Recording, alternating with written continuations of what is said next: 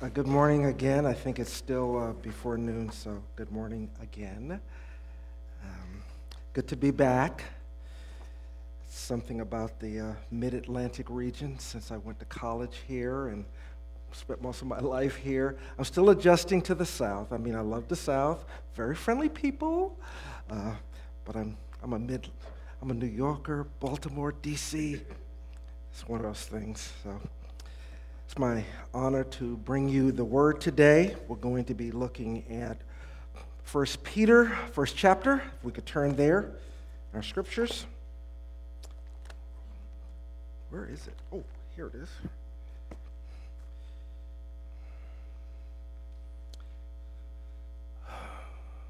The word of the Lord, 1 Peter,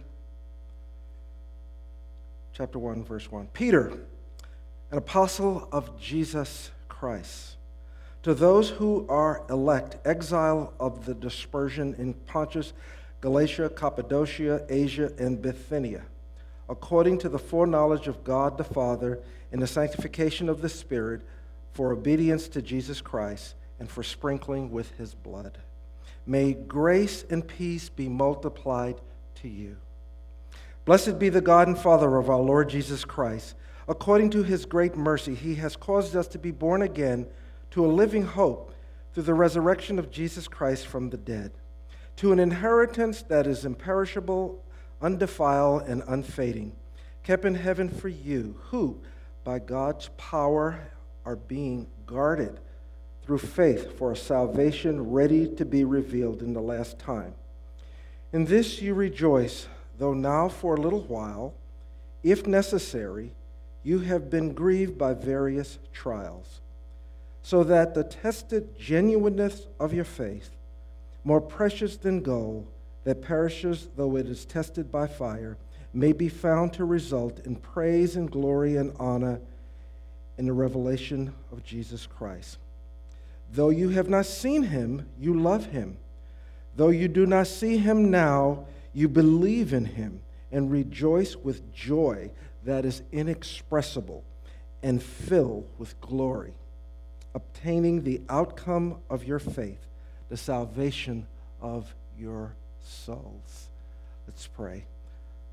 Our gracious Heavenly Father, our God, our King, we thank you for this scripture. We thank you for the word which is able to sanctify and to edify and to conform us into Jesus. I pray that you would help us this morning to comprehend your word, that it would change us, open our eyes to the reality that you create even moment by moment in our lives, and help us to see Jesus, the source of our hope, the source of our lives.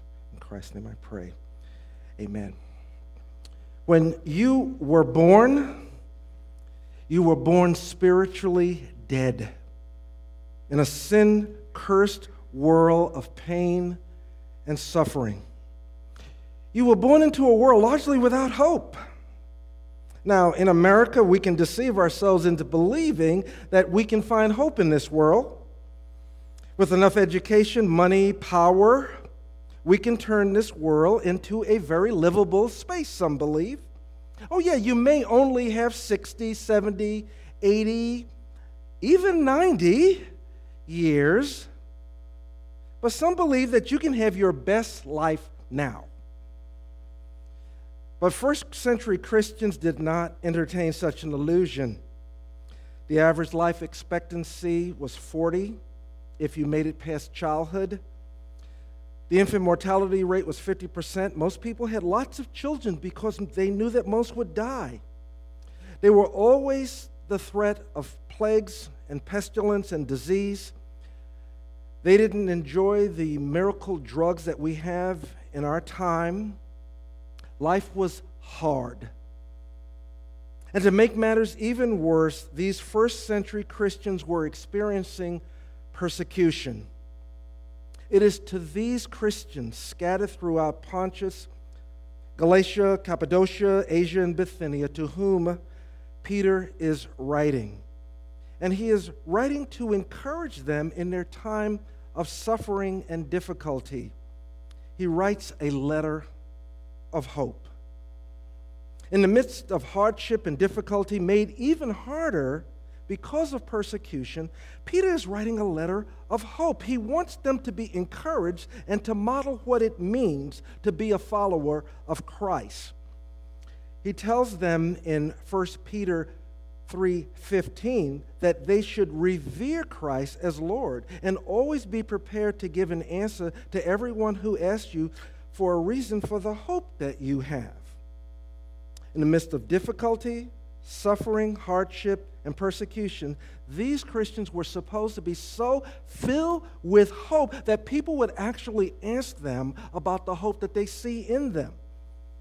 I wonder, are you a hope-filled community? Do people wonder when they see your life and they see you that you have a hope that they can't put their finger on? There's a lot of uncomfortable things going on in our world today. It's hard to look at the news or read the news. I've heard some people say, what is the world coming to? Well, the world is fallen, and it's not getting a lot better. And it's easy to lose hope if that is where you pin your hope. But we need to ask the question, where is your hope? And so today I obviously want to talk about hope. I'm going to do it under three headings. What is hope? What kind of hope does the world have to offer? And what kind of hope does God offer?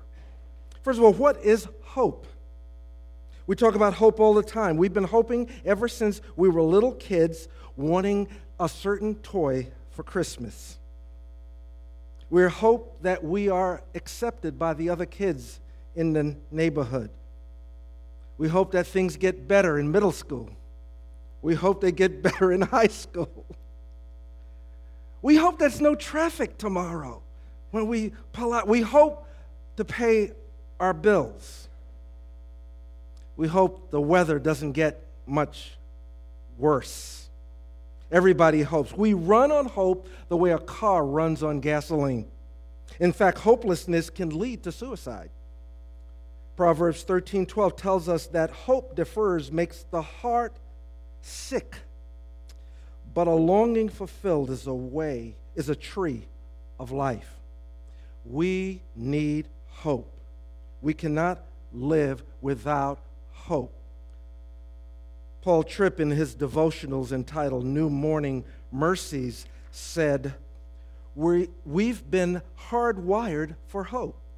We project our lives out into the future to imagine what things would be like if we had them.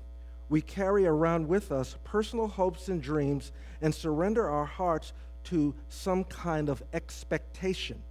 We silently wish that things could be different than they are. So much of how we look at life and how we live our lives is connected to the things in which we place our fundamental hope. He goes on to say that hope has three elements: an assessment, an object, and an expectation. We assess reality, we create an object that we think is going to make things better, and then we have an expectation that's going to fulfill us. Anybody remember the Christmas story? Every Christmas we look at the Christmas story, and what's little Ralphie's hope? He wants that BB gun. If I get that, then life will be. He's assessed life.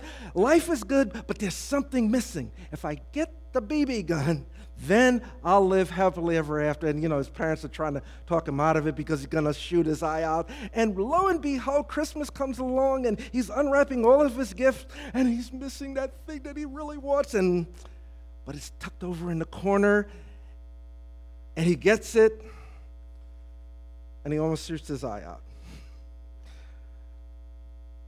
Doesn't always give us what we want. We live on hope. Do you know that what you believe about the future largely shapes your experience of the present?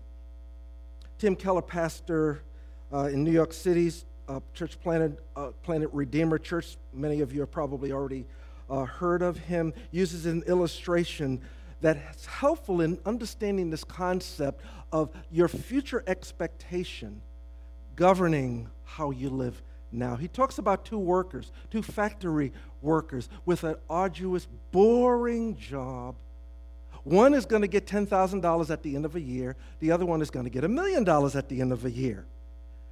Guess what the attitude of each one is? The one who's going to get $10,000 at the end of the year finds his job boring, arduous. Do I have to come in again? Here we go. The one who's going to get $1 million comes and whistling every day. I wonder why. Could it be that the expectation of getting $1 million changes how we live now? We see the same principle at work in the story of Jacob and Rachel. Jacob worked 7 years to make Rachel his wife. But the Bible tells us that they seem like only a few days because of his love for her. Your attitude towards life and your present circumstance is largely governed by your hope. And unfortunately, people put most of their hope in the things of this world. And the things of this world can offer you a kind of hope. The problem with hoping in things of this world is that they easily disappoint. And that's why when we use the word hope, we just hope it might happen, because it may not fulfill us. It may not give us what we want. The world was not designed to give us hope. Our hope was always supposed to be in God. And with the world fallen now, it's even more hopeless. Our hope is in Him.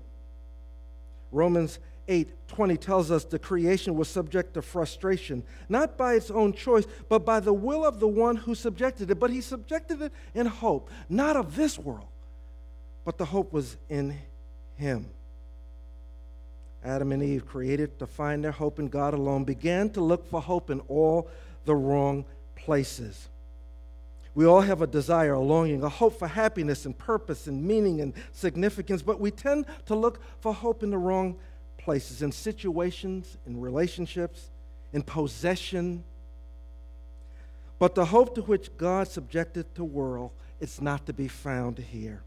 And we delude ourselves into thinking that we can find it here. Have you ever noticed how frustrating life can be? You kind of hope for something, this is going to do it, and it doesn't quite measure up, almost regardless of what it is. The Bible warns us against putting our hope in the things of this world. Isaiah asked the question, why do you spend your money for that which is not bread, and your labor for that which does not satisfy? The psalmist warns, do not put your trust in princes, in human beings who cannot save. We live in a disappointing world. Most of our hopes in this life has already been disappointed. How many of us have been disappointed by family, our friends, our spouses, our government? This is because we've loaded all our hopes on the back of things that cannot hold up. You dream the American dream. If I get the right job and I have enough money and I have the right house and the right wife, then I can live happily ever after. At least that used to be the television programs. The television programs have become a lot more cynical because they realize this isn't happening. And many times we don't get what we want, and we think that if I can only get it, then I'll be okay. And then others of us get it and discover that it doesn't live up. Jim Carrey said that, I think everyone should get rich and famous and do everything they ever dreamed of so that they can see that it is not the answer. The book of Ecclesiastes attests to the frustration of life in this world when it says, meaningless, meaningless, says the teacher. Utterly meaningless. Everything is meaningless. What do people gain from all their labor as they toil under the sun?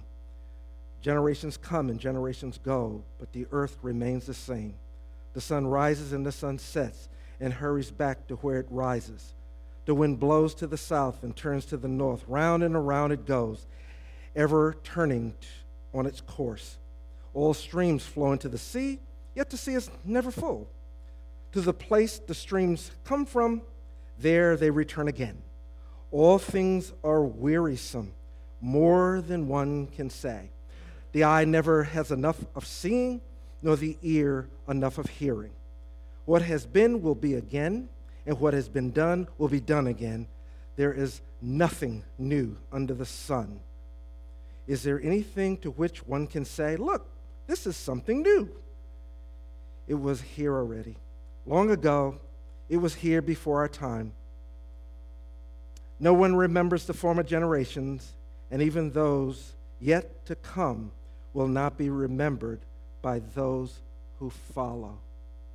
I hope you're depressed. That is the point. That this world cannot give us fulfillment. This world cannot give us the things that we think it promises. It is utterly frustrating. But I've got good news, because there's one who gives us hope this world cannot give us. And that's our God, who gives us hope. In his great mercy, God gives us a living hope. Verse 3, praise be to the God and Father of our Lord Jesus Christ. In his great mercy, he has given us new birth into a living hope through the resurrection of Jesus Christ from the dead. If you are a Christian today and you have been born again into a living hope, you have a different kind of a hope that cannot disappoint. A hope that is kept in heaven for you, a hope that is more valuable than $1 billion, a hope that cannot be destroyed. You've been born into a hope that can't disappoint. Because according to Romans 5, God has poured out his love into our hearts by his Holy Spirit, whom he has given to us, whether we know it or not. The thing that we hope for is love. And God gives us an infinite love in himself. But you need to be born again. If you're here today and you have not been born again, I would beg you to confess your sin before God and tell him that you need him, that you've been running after things that can't fulfill. But he is here to rescue you and to give you life in his Son. You've been born into a living hope. And according to verse 4, into an inheritance that is imperishable, undefiled, unfading, kept in heaven for you, who by God's power are being guarded through faith for a salvation ready to be revealed on the last day. You see, all earthly inheritance will one day perish, but the one in heaven for you will never spoil. It'll never be taken away. In fact, Peter says you're being guarded. It's as if there's a garrison of soldiers surrounding you, angels surrounding you, guarding you. And the realization of this hope needs to change how you live your life. You remember the illustration of the two workers? One getting 10,000, one getting 1 million. Well, you're getting a lot more than 1 million. You've got something to look forward to that is beyond this world. And God is here with you, attesting to it. You can begin to even enjoy it now.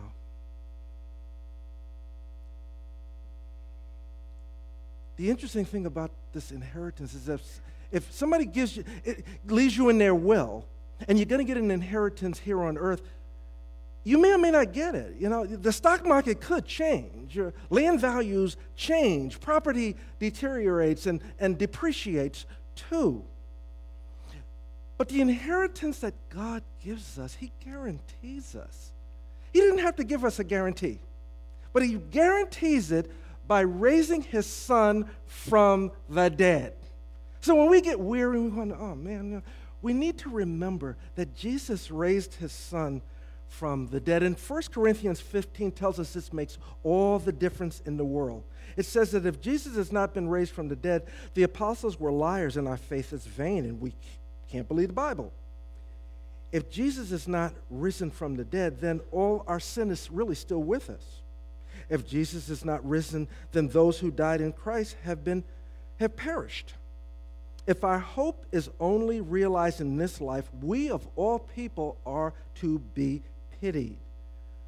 But we know that Christ indeed has been raised because God has raised him from the dead. And that's where the Christian hope lies. And the realization of this not only changes our future, but it changes our present. It changes how we live now. It frees us up to not worry about the things of this world, which some of us love to worry. But we can take a chill pill. Have you ever seen a movie with someone and you've seen the movie already and they haven't seen it, and it's kind of a mystery and you don't know what's going to happen? And they're kind of jumping and twitching and wondering what's going to happen. You're just kind of, yeah, because you've seen the movie. In a sense, the promise of hope in the scriptures give us a hope because we've seen the movie. God tells us what the ending is already. Life is up and down, and I love using the word the vicissitudes of life. You don't know what's going to happen in this world, but you don't have to worry because God's got your back. He's already told the story. He's writing the story as we go along. He's already written it, and he's writing it. We're in the middle of it. Think about the story of Joseph and his brothers being sold into slavery. Think about the family dynamics. Think about those brothers and their animosity towards him and what happened to Joseph and the agony of Jacob wondering what happened. His son is dead, but he's not really. And then Joseph is in Potiphar's house and things are going well. God's blessing him and he's up. But the next thing you know, Potiphar's wife is chasing him and she's telling her husband that he committed adultery. And then Joseph is thrown into prison and the drama changes. The scene changes and he's in prison and he's feeling, but he has an opportunity to interpret dreams of the cupbearer, I guess, who drinks, and the baker, and he interprets the dream. He says, "Remember me." And he's hoping they'll remember him, but they forget him, and his life is down again, and he's in the dump. And meanwhile, Jacob has no idea that his son is still alive, and the brothers are agonizing. And what happens is that the Pharaoh has a dream, and he interprets it, and what happens? He becomes second in command to Pharaoh. You see how life takes these ups and downs. See, we're reading the scriptures, and we're saying, wow, we know what's going to happen, so we're not flinching. But we're in this life. We're in this life, and we need the perspective of one who is back and knows the whole story. And that's God who is writing our story. And he tells us there's going to be a happy ending. There's going to come a day when there's a new heaven and a new earth, and it's going to come down, and it's going to replace this life, and we're going to be part of that. He tells us that every tear is going to be wiped away. He tells us that he is with us even now. And so Paul is able to call the trials and the difficulties that we go through now, he calls them a brief momentary affliction. They don't feel like a brief momentary affliction. So, who are we going to believe? Our feelings or what the word says? In verse 6 of our reading, Peter says that we can even rejoice in the midst of them. Verse 6 says, "In this you rejoice, though now for a little while, if necessary, you have been grieved by various trials." I love the fact that the scriptures call this stuff a brief momentary for a little while. They feel like infinity when you're going through them. But do you remember when you were a little kid and you had to get that shot and how traumatic that was? That's kind of what life is. God's got you. God's got you back on this. And Peter is telling us that it is possible, even in the midst of difficulty and suffering, to rejoice. And we know how to we know how to cry and mourn when we're suffering, and we know how to rejoice when the circumstances are good. But Peter tells us that we can even rejoice in the midst of our pain and our difficulty, because we know that God is working everything together for good for those who love him, who have been called according to his purpose. And another reason that we can rejoice is because it serves a purpose. Verse 7 says, so that the tested genuineness of your faith, more precious than gold, though perishes tested by fire, may be found to result in praise and glory and honor at the revelation of Jesus Christ.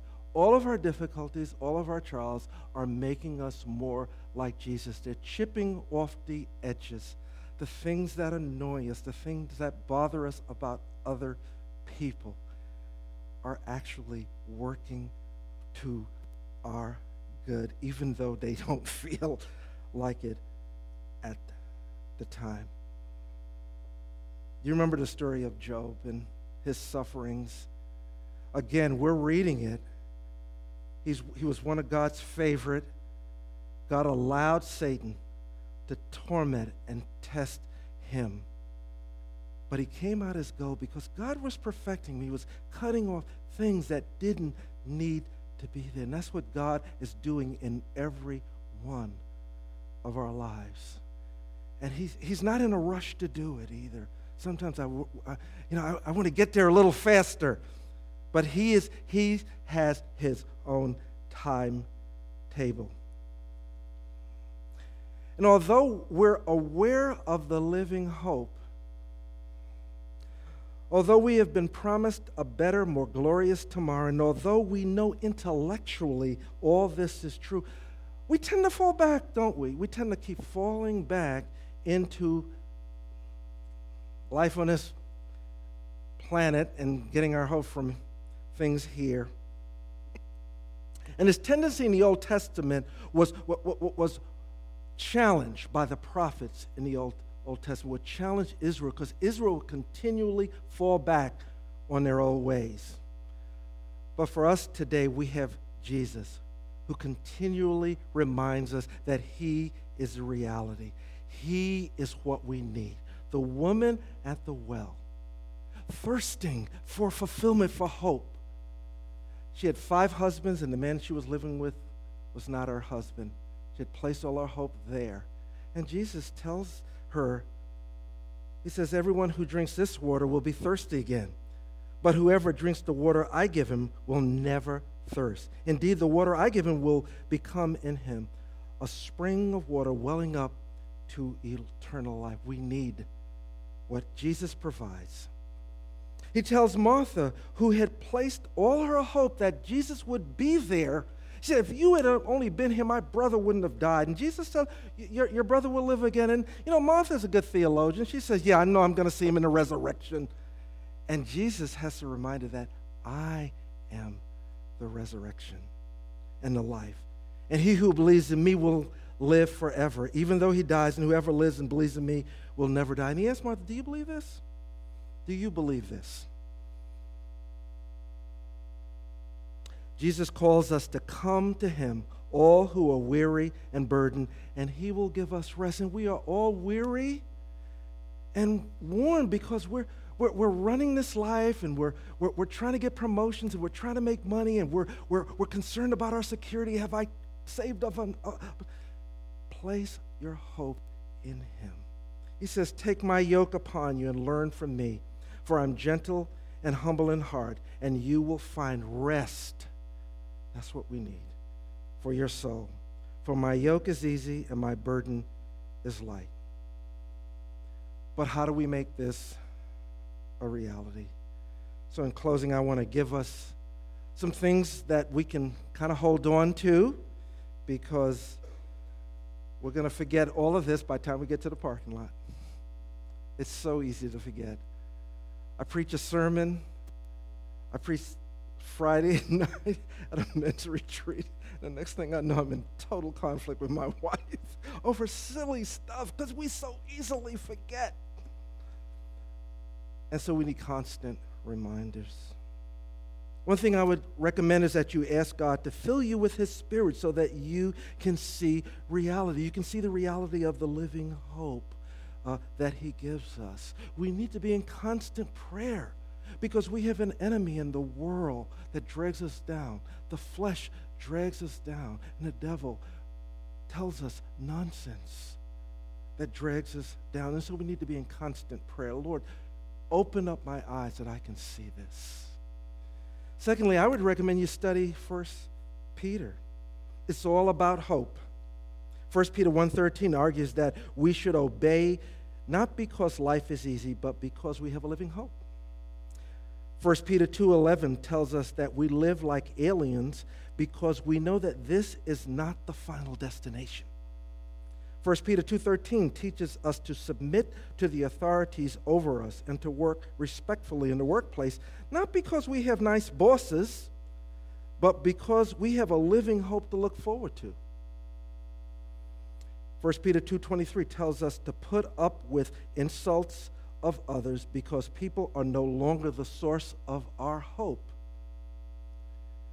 1 Peter 3 teaches that the only way to a great marriage is if your spouse is not the source of your hope. That's a hard one. 1 Peter 3:8 teaches that our living hope enables us to endure even suffering.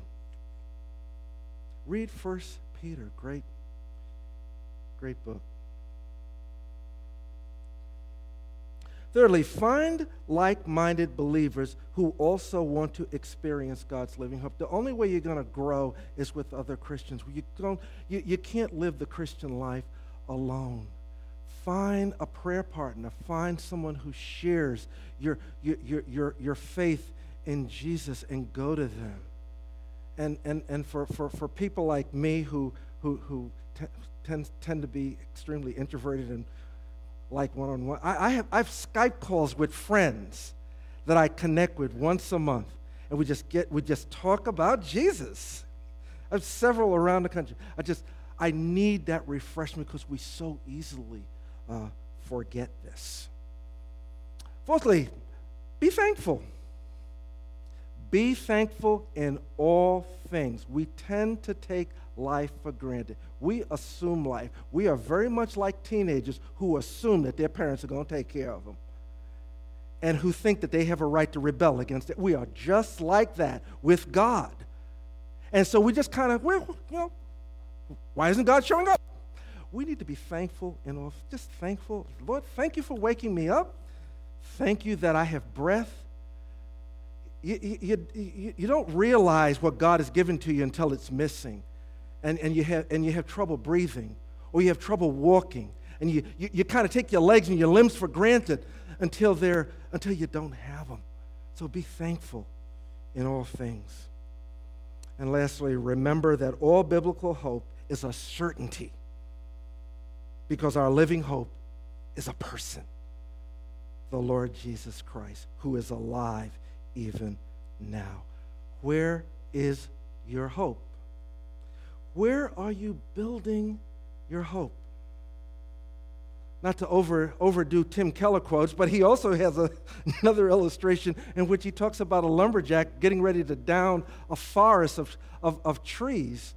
And there's a little bird who's trying to make a nest in one of the trees. And the lumberjack knows they're going to knock down all these trees. And so he goes and takes the back of his axe and whacks it against the tree until the bird flies away and flies to another tree. But they know the whole forest is gone. So he goes to the other tree and he whacks it and he whacks it. And the bird keeps doing this until finally the bird finds a high rock to build his nest. Where are you building your hope? Where have you placed your hope? The hymn writer writes, "My hope is built on nothing less than Jesus' blood and righteousness. No merit of my own I claim, but wholly lean on Jesus' name. On Christ, the solid rock, I stand. All other ground is sinking sand." Let's pray.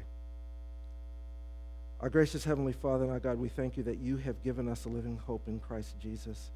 We thank you that it is not in the things of this world which perishes even before us, our very eyes.